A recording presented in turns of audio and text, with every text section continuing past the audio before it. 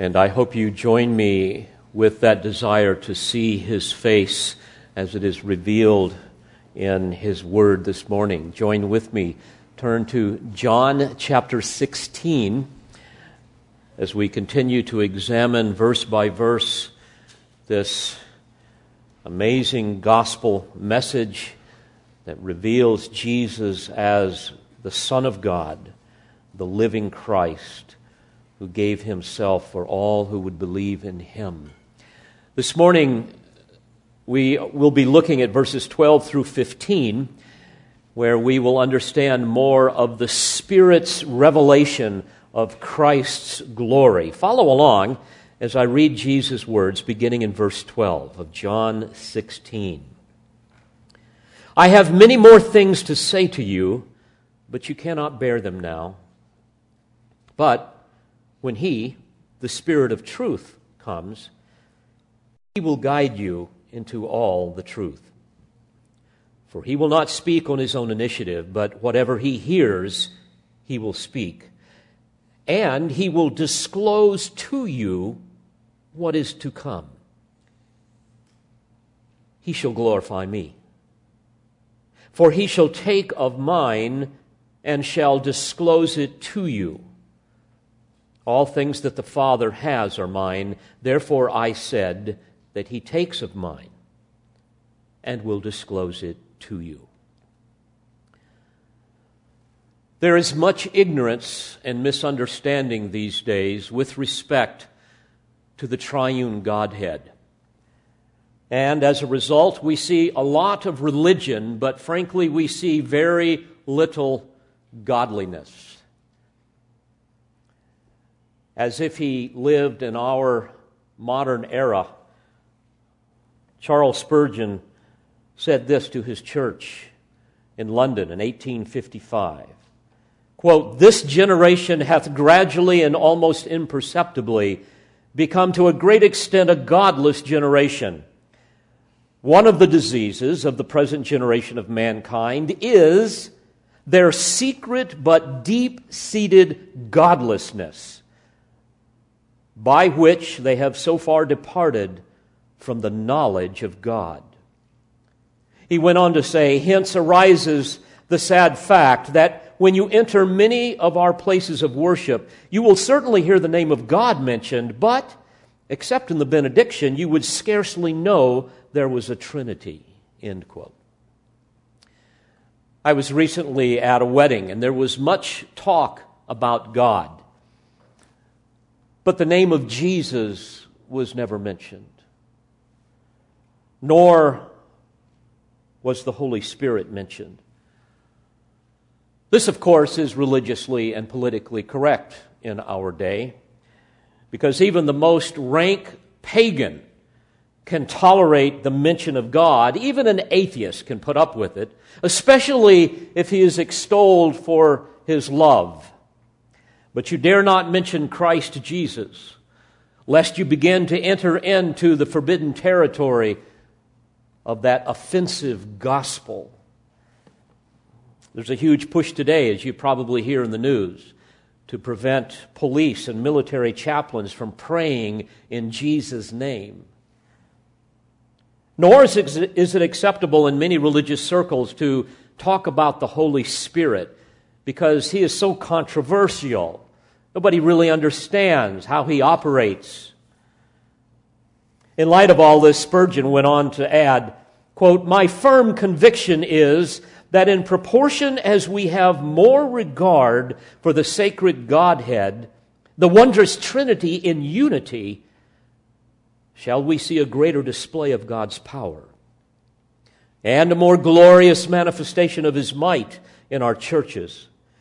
May God send us a Christ-exalting, Spirit-loving ministry men who shall proclaim God the Holy Ghost in all His offices, and shall extol God the Savior as the author and finisher of our faith, not neglecting that great God, the Father of His people, who before all worlds elected us in Christ His Son, justified us through His righteousness, and will inevitably preserve us and gather us together in one in the consummation of all things at the last great day.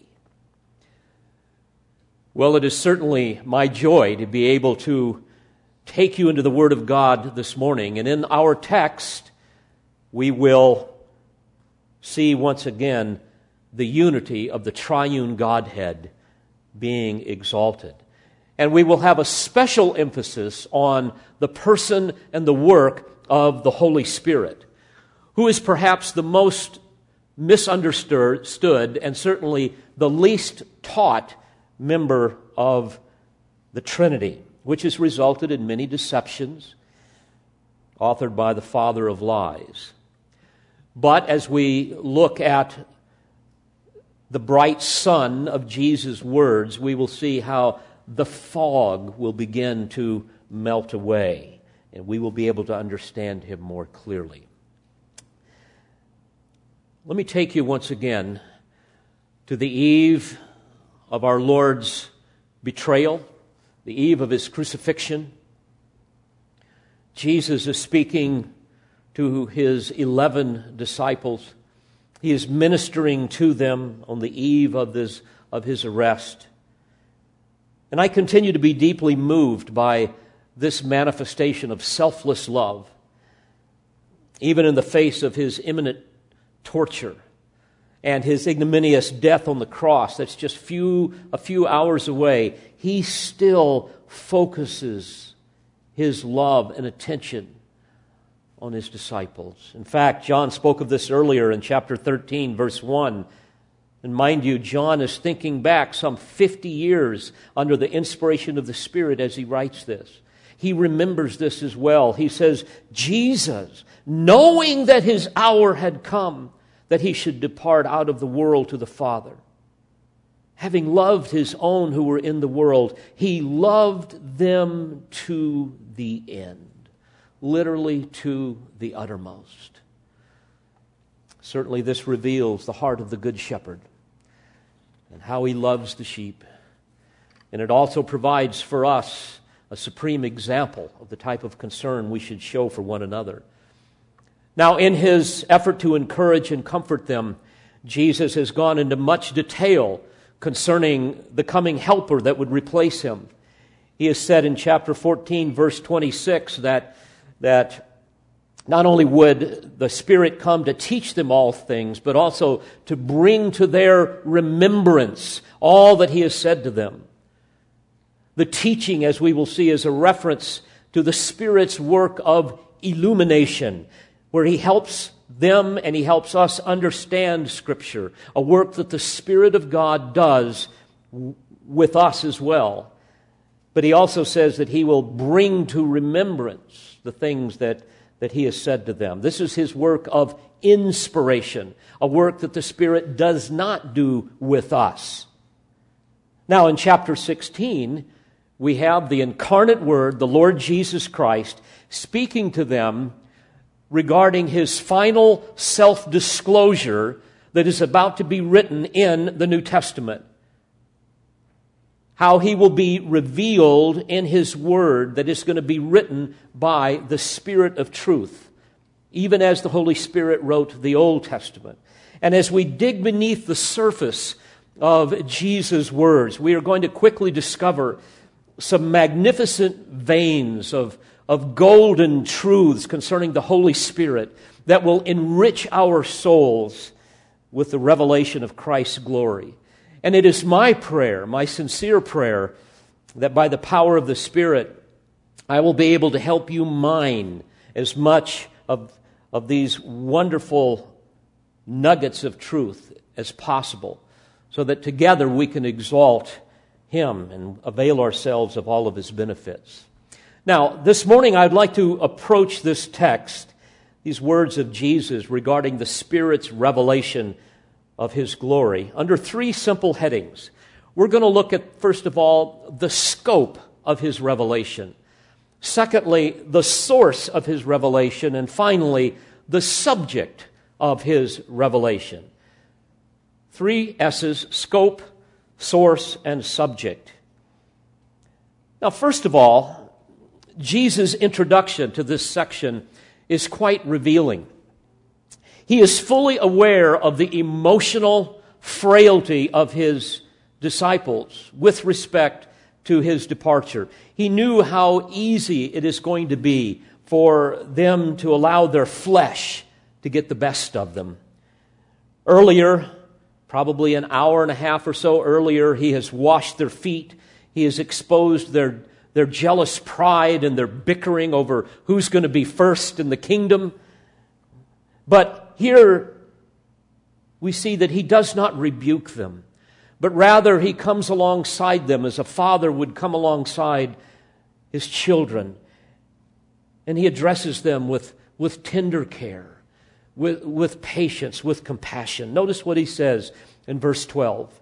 I have many more things to say to you, but you cannot bear them now. Remember, they simply could not comprehend a dying Messiah. That did not fit into their theology, their eschatology. Nor could they fathom the implications of his death as it related to salvation. They could not fathom the idea of God's judgment upon Israel that was going to come and how God is going to turn to the Gentiles. They weren't ready to hear about the abrogation of the ceremonial law. They weren't ready to hear about the inauguration of the priesthood of the believer. They weren't ready to learn about the church or the numerous prophecies that the Spirit would later inspire them to write. Emotionally and spiritually, they were simply in no condition to understand all of these things until after Christ's death, after his resurrection, and after his ascension into glory, and after the Spirit of God came upon them at Pentecost. Only then were they able to receive these mysteries through the Spirit's inspiration and understand them because of the Spirit's work of illumination. But Jesus says to them, when He, the Spirit of truth, comes, verse 13, He will guide you into all the truth. Here, beloved, we have, number one, the scope of His revelation. Look at it closely. Jesus says He will guide you. The subject is the apostles. It's not other believers. It's true that He guides us, and I'll explain that in a moment, but right now He's addressing the disciples, the apostles that the Spirit will inspire. He will guide you into all the truth. All the truth refers to all of the truth that is going to be revealed and recorded in the New Testament. And it's important for me to add that there is no more truth beyond this. This is the end of it. There is no more special, definitive revelation from God apart from Scripture. Only the 66 books of the Bible comprise the total and the final revelation of God to man. Said differently, anyone who claims to have some direct, new revelation from God, God told me this, God told me that, that person is a fraud. That person is either self-deceived or satanically deceived. Notice verse 15. All things that the Father has are mine. Therefore I said that He takes of mine and will disclose it to you, to the apostles, through the inspiration of the Spirit. He's not disclosing new revelation to all believers. When that happens, you have utter chaos. This is why Jude exhorts us in Jude 4 to contend earnestly for the faith which was once for all delivered to the saints. It's for this reason that the final warning in Scripture, in the final words of Scripture, in the revelation of Jesus Christ, we have this solemn warning. In Revelation 22:18 we read, I testify to everyone who hears the words of the prophecy of this book. If anyone adds to them, God will add to him the plagues which are written in this book. And if anyone takes away from the words of the book of this prophecy, God will take away his part from the tree of life and from the holy city which are written in this book. Sadly, this is a solemn warning that few people seem to take serious in these days of God told me this and God told me that. So, all the truth refers to the final revelation of God in Jesus Christ that the Holy Spirit would reveal to the apostles who were being addressed here. The Spirit is going to inspire them to remember and to record an accurate record of all that Jesus said, and then He is going to illumine their minds to help them understand all that He wanted them to know. His work of inspiration belonged only to the New Testament writers, but His work of illumination is for all of us. Let me dwell on these words for a moment so that there's no confusion. The term inspiration simply means that the words of Scripture are spoken by God. Paul told Timothy in 2 Timothy 3:16, all Scripture is inspired by God. Inspired means that it's breathed out by God. So the words of the Bible are God's very words, both the Old Testament as well as the New Testament. You will recall when Satan tempted Jesus in the wilderness, Jesus repeated citations from Deuteronomy in the Old Testament to answer every temptation. And in Matthew 4:4, Jesus says to the devil, man shall not live by bread alone, but by every word that proceeds from the mouth of God. That was obviously a reference to the Old Testament scriptures as well. Paul describes the Holy Spirit's work of inspiration in 1 Corinthians chapter 2 and verse 9. He says, but just as it is written, things which eye has not seen and ear has not heard, and which have not entered the heart of man, all that God has prepared for those who love Him, for to us God revealed them through the Spirit. For the Spirit searches all things, even the depths of God. So, Jesus is ultimately saying that because the Holy Spirit is God and has perfect knowledge of the truth, He is going to be the helper that is going to come along and guide the disciples now into all the truth. Peter later described the Spirit's work of inspiration this way in 2 Peter 1:21. He says, for no prophecy was ever made by an act of human will, but men moved by the Holy Spirit spoke from God. The term moved in the original language is a term to describe the wind catching a sail and moving a ship along. Now, mind you, when Jesus first explained this to Peter and the rest of the boys, they didn't get that. They didn't understand all of this, but they did later. This should cause all of us to rejoice, dear friends. The Spirit of truth has given us all the truth that we need in the revelation of His Word. This is all that we need to know how to worship Him. Where would we be if we didn't have the Bible? I asked our other campus that today. I said, what would we be talking about if we didn't have the Word of God? And one person hollered out, we'd all be arguing amongst ourselves.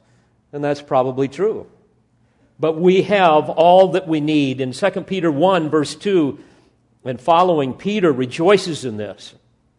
He says, grace and peace be multiplied to you in the knowledge of God and of Jesus our Lord, seeing that His divine power has done something. What has His divine power done? His divine power has granted to us everything pertaining to life and godliness through the true knowledge of Him who called us by His own glory and excellence. Think about that. Our Creator, who is also our Redeemer, has not left us with an incomplete, insufficient, errant owner's manual. Now, for those of you men who tend to get the owner's manual before you put the stuff together, you will understand what I'm about to say. Don't you hate it when the owner's manual is incomplete, when they don't really explain what you need to know to put the thing together? We don't have that problem. God has given us all that we need we have no need for more spiritual truth. We have all we need in the Bible. It's been given to us by the Spirit of truth. In fact, within minutes of Jesus speaking these words, he would be in the garden praying to the Father, "Sanctify them in the truth. Thy word is truth."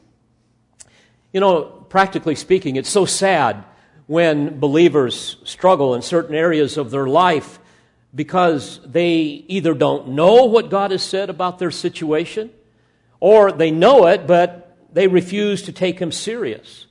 They refuse to actually apply what He has said. Said differently, if you're miserable in your marriage today, God has the solution in His Word. If you're frustrated over knowing how to raise your children, God has the solution in His Word. If you're struggling with some life-dominating sin, God has the solution in His Word. If you're worried about the future, God can explain what's going to happen. And on it goes, because His divine power has granted to us everything pertaining to life and godliness through the true knowledge of Him. And that true knowledge of Him comes from the Spirit of truth. So, Jesus promised that the Spirit would guide them into all the truth. They would understand it, they would write it, and then He would illumine them and illumine all of us to understand what He has already written. Now, what about this word illumination? It comes from a Greek word, photizo, which is rooted in a term phos. We get our word phosphorus from that. It literally means light. So illumination means to enlighten, to cast light onto something so that we can see it, so that it's clear to our vision, our understanding. The Apostle Paul said in 2 Corinthians 4:4 that we are illumined by the light of the gospel. In 2 Timothy 1 and verse 10, Paul says that God has now been revealed by the appearing of our Savior Christ Jesus, who abolished death and brought life and immortality to light. There's the same term. He brought to light life and immortality through the gospel.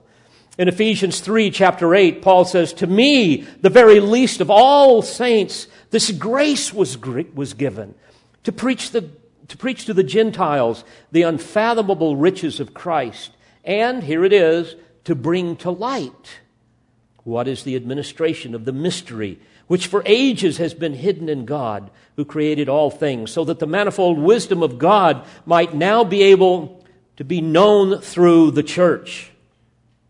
Now, you will recall that in 1 Corinthians chapter 2, verse 10 and following, that the natural man, the unconverted man, the man that has not truly been born again, does not accept the things from the Spirit of God.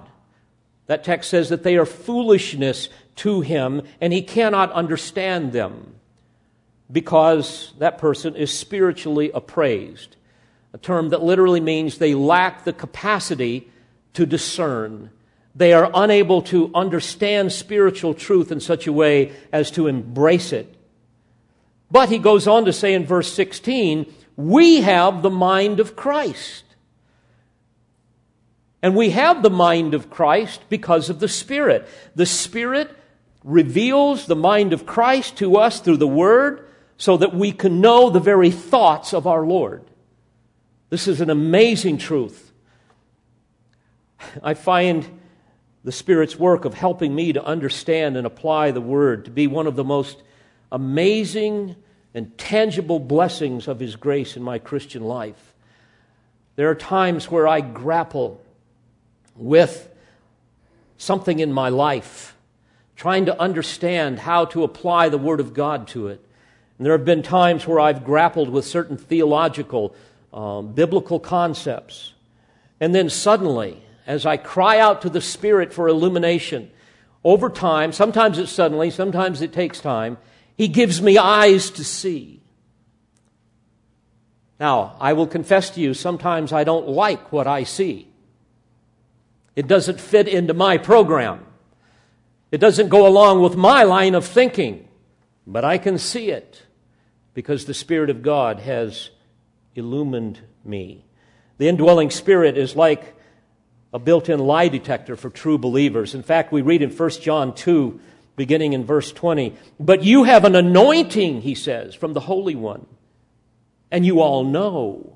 He goes on in verse 27, "As for you, the anointing which you received from him abides in you, and you have no need for anyone to teach you. But as his anointing teaches you about all things, and is true and is not a lie, and just as it has taught you, you abide in him." So he's saying that the Spirit helps us in our understanding the truth, but we must walk in it. Now, as a footnote here, be very careful. There are some that would read the text that I just read and say, well, this means that we don't need to study the Word of God. Perhaps you have heard of God-called preachers, Holy Ghost preachers, Spirit-anointed preachers. And these are ones that claim that studying and going to seminary and those types of things interferes with the work of the Spirit of God in preaching. I've heard them before. Perhaps you have as well. I say this in kindness, but it is absolutely pitiful to hear all of the rhythmic gasps and the strings of cliches, all of the repetition and emotion, terrible theology, words that for the most part are utterly bereft of hermeneutics. They butcher the text. And for the most part, the audiences have checked their brains at the door. It's really a religious version of world wrestling. I mean, everybody knows that it's fake, but it's entertaining. And somehow it falls into the category of worship and preaching. But folks, this is contrary to the Spirit of God, what He tells us to do. We're told, for example, in 2 Timothy 2:15, to be diligent to present yourself approved to God as a workman who does not need to be ashamed, handling accurately the word of truth. In fact, Peter tells us in 2 Peter 3:16 that there are some passages that are, quote, hard to understand, which the untaught and unstable distort. And it's for this reason we need to study. We need to be good Bereans. It's for this reason that God, according to Ephesians 4, has given the church pastor teachers. He has called and equipped men to help with this. In fact, the English Puritans referred to their ministers as physicians of the soul. By threat of imprisonment, no man was ever allowed to ascend to the sacred desk, which is another word for pulpit. Remember, the pulpits used to be very high.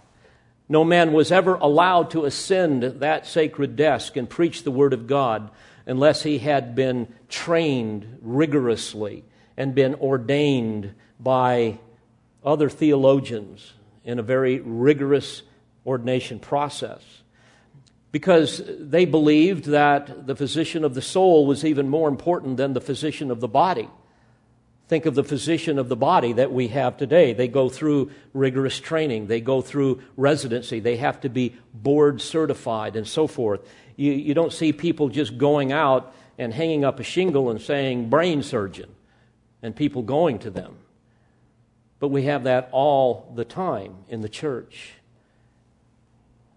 How much more should a physician of the soul be affirmed and trained? And sadly today, anybody that wants to call themselves a pastor can do it. And many, frankly, are nothing more than entrepreneurs at best, predators in pulpits at worst. Well, back to our subject of the illuminating work of the Spirit. He is the one that gives us spiritual eyes. After we are born again, He gives us spiritual eyes to see the glory of Christ in His Word. A.W. Pink offers a helpful analogy. Let me give it to you. He said, before he can see, man must have both sight and light. Eyes cannot see in the darkness, and light shows nothing to the blind. So, with regard to the truth, there must be the seeing eye and the illuminating light. For an interpreter, we need a trustworthy guide, an infallible teacher, and he is to be found not in the church, not the voice of tradition, not the intuitive faculty or in reason, but in the Spirit of God. He it is who quickens, illumines, interprets, and the only instrument which he uses is the written word. Therefore, he is called the Spirit of the truth. And what a blessed thing it is to have this built-in guide, which, by the way, implies something very important. A guide is utterly useless unless you stay close to him and follow him. And that's what we must do with the Spirit. We must walk by the Spirit so that we will not carry out the desires of the flesh and so forth. In fact, I would even recommend to you in your private time of worship to begin by echoing David's prayer for illumination. We read one of them in Psalm 25, verse 4 and 5. He says, "Make me know thy ways, O Lord. Teach me thy paths. Lead me in thy truth, and teach me, for thou art the God of my salvation. For thee I wait all the day." So, again, Jesus makes this wonderful promise to his disciples. But when he, the Spirit of truth, comes, he will guide you into all the truth. This, my friends, is the scope of revelation. All the truth. The completed, the final truth that would be revealed and recorded in the New Testament. And I want you to notice something else. It says that he will guide you into all the truth. It doesn't say he will drive you into all the truth. No, he leads us. He exerts his influence upon our regenerated heart, upon our consciousness, so that we will follow him into all the truth.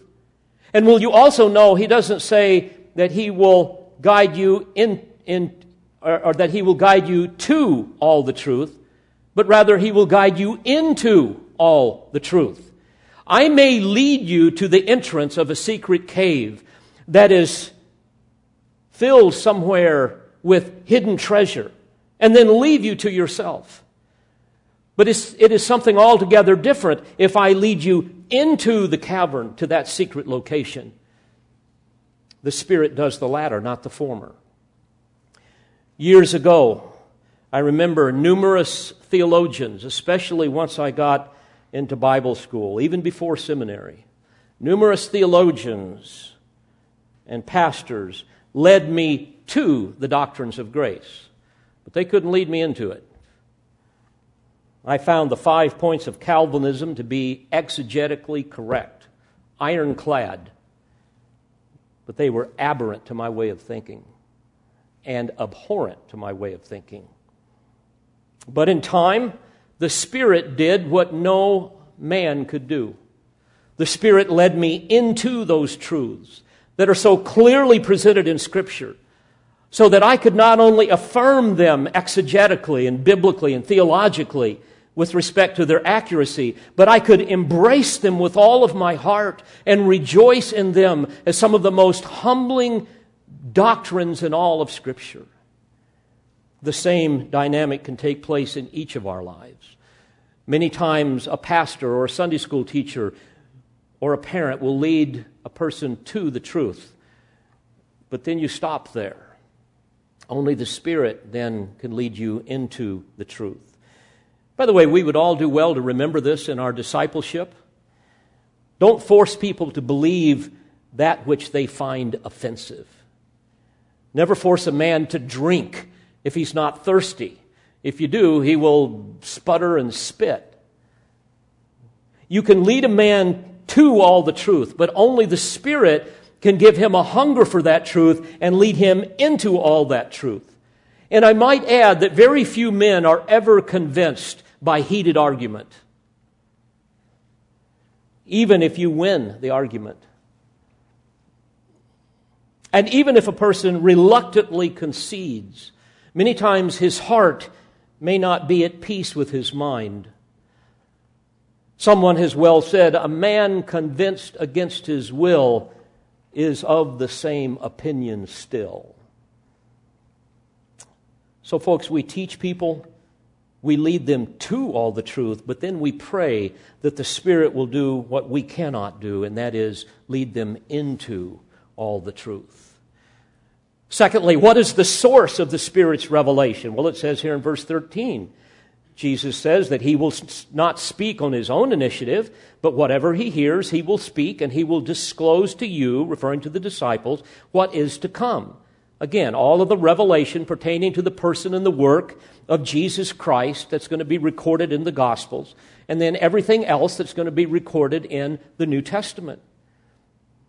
In Romans 16, verse 25, we read how that he would reveal to them the mystery which has been kept secret for long ages past. By the way, mystery speaks of not some type of a whodunit type of thing in a novel, but rather it refers to the revelation of something that has been previously hidden or unknown. And the mystery he's referring to specifically here is the mystery of the gospel, whereby salvation will be made available to both Jew and Gentile. Paul goes on to say, even though it's been secret for long ages past, it's now manifested, and by the scriptures of the prophets, according to the commandment of the eternal God, it's now been made known to all the nations, leading to obedience of the faith. You see, once again, keep in mind, the disciples are distraught. The Lord is leaving. They don't understand what on earth is happening. They're expecting the kingdom. And yet the Lord has all these things He wants them to understand. Think of just the mysteries that we have in the New Testament. And think how this would be mind-blowing to them had He began to teach them right then. The New Testament reveals the mysteries of the kingdom of heaven, the mystery of Israel's hardening, the mystery of the gospel, the mystery of the rapture, the mystery of God's will, the mystery that Jews and Gentiles would be of one body in Christ, the mystery of the union of Christ and the church. Can you imagine giving all this to the disciples then? It's too much for them. The mystery of Christ's indwelling of believers, the mystery that the Messiah would be God incarnate, the mystery of lawlessness which will be fully revealed in the person of the Antichrist, the mystery of faith, the mystery of godliness. They weren't ready for all of that. But Jesus is saying that whatever the Spirit hears, He will speak and He will disclose these things to you. All that we need to know how to live for the glory of God, to understand Christ in all of His glory, to understand the church, all of the magnificent truths pertaining to the kingdom and the consummation of all things. So, just as Jesus never spoke or acted on His own initiative, but always in harmony with the will of His Father, so too the Spirit. He will never speak independently of the Father or the Son. There is this unity within the Trinity. And even as the Son came to serve the Father, what we have now is the Spirit coming to serve the Son. Now, I want you to follow the logic here. Since the Spirit never spoke or acted on His own initiative, but always disclosed only what He heard from the other members of the triune Godhead, isn't it fair to say that what He spoke, in other words, the inspired Word of God, must be inerrant? That makes sense to me. He is the Spirit of truth, not the spirit of error. So I would argue that it's utterly irrational to believe in inspiration and yet deny the inerrancy of Scripture, as some do. Because if the Bible contains errors, my friends, we do not have an authoritative word. And that is a very slippery slope. This is why we hold to the Chicago Statement on Biblical Inerrancy. I would encourage you to read that. In fact, the preface states this: the authority of Scripture is a key issue for the Christian church in this and every age. Those who profess faith in Jesus Christ as Lord and Savior are called to show the reality of their discipleship by humbly and faithfully obeying God's written word. To stray from Scripture in faith or conduct is disloyalty to our Master. Recognition of the total truth and trustworthiness of Holy Scripture is essential to a full grasp and adequate confession of its authority. So, again, here we have the source of the Spirit's revelation. It's from God. He is God. He has heard it from the Lord Jesus and the Father as well. As D.A. Carson puts it so well, he is doing little more than fleshing out the implications of God's triumphant self-disclosure in the person and work of His Son. Well, finally, what is the subject of His revelation? Well, Jesus makes that very clear here in verse 14. He shall glorify me, for He will take of mine and will disclose it to you. In other words, the Spirit is going to come and He will unfold the glorious realities of the person and the work of the Lord Jesus, which will include even Jesus' revelation pertaining to the Father. In verse 15, He says, all things that the Father has are mine. Therefore, I said that He takes of mine and will disclose it to you. Now, beloved, this is another powerful truth. Think about this. The Spirit's goal in the life of every believer is to help us understand the Word of God so that we can glorify Christ and become more conformed to His likeness. That is just so simple. And His desire is that we might see and know more of Christ, might experience His presence and live for His glory. This is so humbling to me. I mean, I am a nobody. We're all a bunch of nobodies. As Paul says, consider your calling, not many wise, not many mighty, not many noble, that no man should boast before God.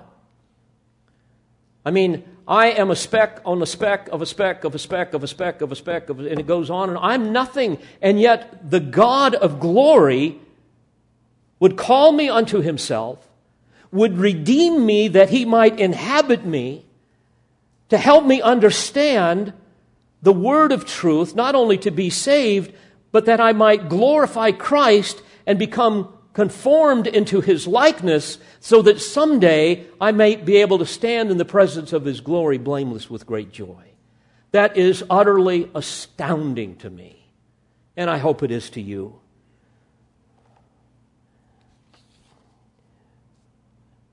And folks, if it's the Spirit's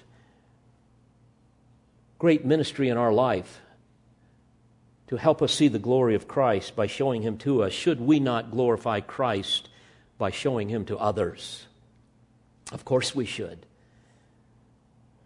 2 Corinthians 3:18, Paul says, but we all, with unveiled face, beholding as in a mirror the glory of the Lord, are being transformed into the same image from glory to glory, just as from the Lord, the Spirit. It's the Spirit doing this work. Let me remind you of what's going on there in that text. This reaches back into the Old Testament when Moses had the distinct privilege of seeing a mere portion, a little glimpse of the backside. The Old Testament talks about the form of the God of glory. He could see His Shekinah, that dazzling light. And in Exodus 34, we read how after being in God's presence, He had to put a veil over His face to shield the terrified Israelites from the effulgence of the glory of God refracting off of His face when He came back to the camp. And even that partial glory was overwhelming to them when they saw it. And in 2 Corinthians 3, Paul likens this to the diminishing nature of the glorious Mosaic covenant that would be replaced by the new covenant. The one would fade away, and the light of the world, the Lord Jesus Christ, would become the central figure in the new covenant. And now, in this analogy that I just read in verse 18, he's telling us that all new covenant believers, without distinction, can see what Moses saw when he came into the presence of the Lord. When he did so, he would take the veil off, and we are able to see with an unveiled face the glory of the Lord Jesus Christ. And we are able to see it because the Spirit of God discloses to us these magnificent truths. And one day to think we will see Him in all of His glory. The point is this, beloved, as you gaze into the Word of God, you should see the glory of Christ, because this is the great work of the Spirit. in your life. And this is the primary subject of His Word. And through this, you become more like Christ. We are to be transformed by the renewing of our mind. And that's what happens. The Spirit of God transforms us. He transforms the inner man and makes visible to us the living Christ. If I can put something to you very practically, if you read the Word of God and you do not see the glory of Christ, there's something wrong with your perspective. You're probably reading it with a lens of self. What's in this for me? Rather than, what does this tell me about my glorious Savior so that I might worship Him come what may? If you hear a sermon and somehow you leave and you realize that it never pointed you to the glory and majesty of the Lord Jesus Christ, either that sermon was preached in the flesh, not the Spirit, or you're hearing it in the flesh and not the Spirit. Recently, I talked with a man who was excited about a mega church that he was attending, and he went into great detail extolling the virtues of his pastor's sermons. And I noticed he kept describing his pastor as a guy that was absolutely hilarious, a great communicator, and then he said, like you, Dave, he preaches right from the Bible. Okay, good. But then he told me about a recent series that the pastor had taken them into. He said that it was very practical in helping me pursue my God-given dreams. And he said, I never really thought about how God wants me to pursue my God-given dreams. And I'm thinking to myself, yeah, there's a reason why you probably never thought about that, because that's not in the Bible. He gave me a book that the man had written. It has themes in it like how to conquer fear and stop sitting on the sidelines of life, how to help you become all that you were created to be, how to help you discover the adventure you were born to live, then actually live it. I remember in talking with the man, I asked him at one point, I'm curious, does he ever preach about Christ and the gospel? And his answer to me was this: define gospel. That's all I needed to hear. Many people will say, my pastor preaches right out of the Bible. Well, I hope so. But there's a way of knowing that, because be careful. There are many men who will preach out of the Bible, but all they're doing is using the Bible to tell you what they want to say. If a man is truly preaching the Word, Christ will be glorified and the people will be transformed into His likeness. If he's merely using the Word for his own ends, man will be glorified and he will ultimately be conformed to the world.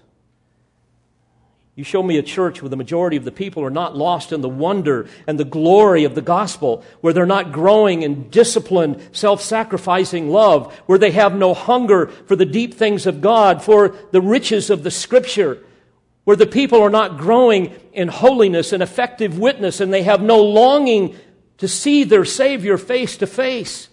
And I'll show you a church that is not hearing the Spirit of truth, because it is the great role of the Spirit to proclaim to the people the glory of Christ through the Word. Every minister would do well to imitate the Holy Spirit and deal with these things: Christ and His glory, not man and his felt needs.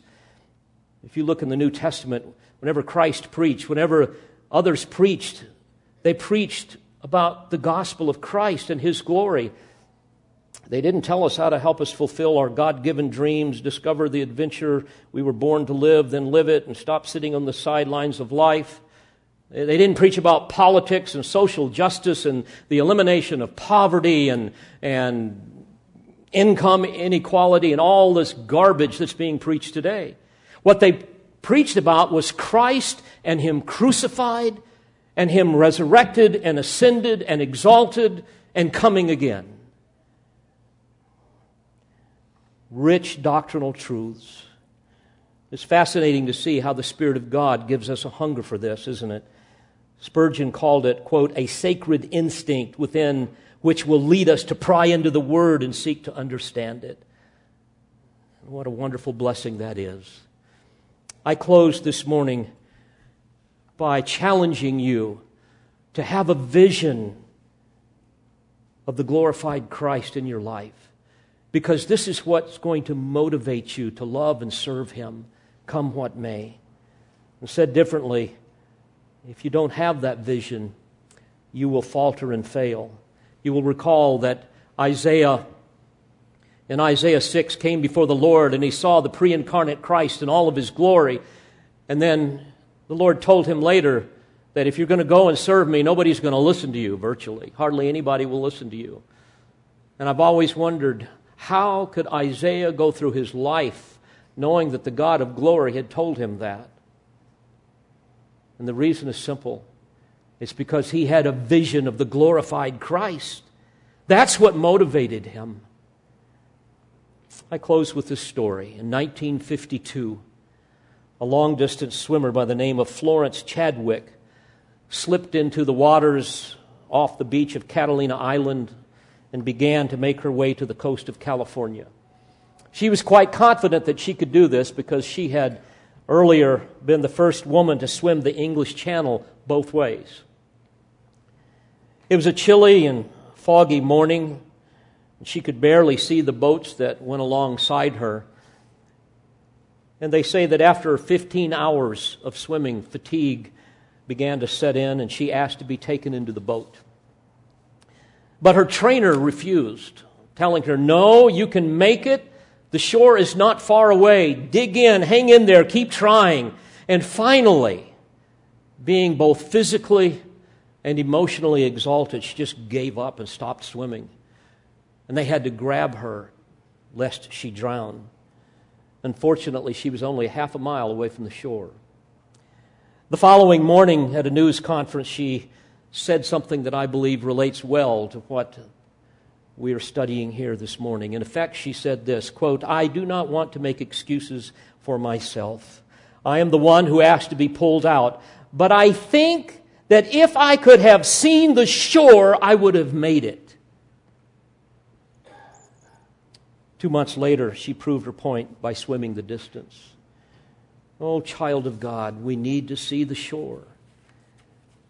We all need a vision of our glorious God, our glorious Savior, Jesus Christ, to motivate us to become more like Him, to serve Him, to worship Him, to honor Him, come what may, to reflect His glory to a lost and dying world. I challenge you to pray that the Spirit will do His work in you and give you that vision. Let's pray together. Father, we thank You for these eternal truths that speak so practically to our hearts. I pray, Spirit of truth, that You will help us to hide Your word in our heart, that we might have that clear vision of our glorified Savior and King, in whose name I pray. Amen. We pray you've been edified by this presentation. You've been listening to pastor, Bible teacher, and author Dr. David Harrell. For more information or for other messages from Dr. Harrell, please visit the Olive Tree Christian Resources website at otcr.org.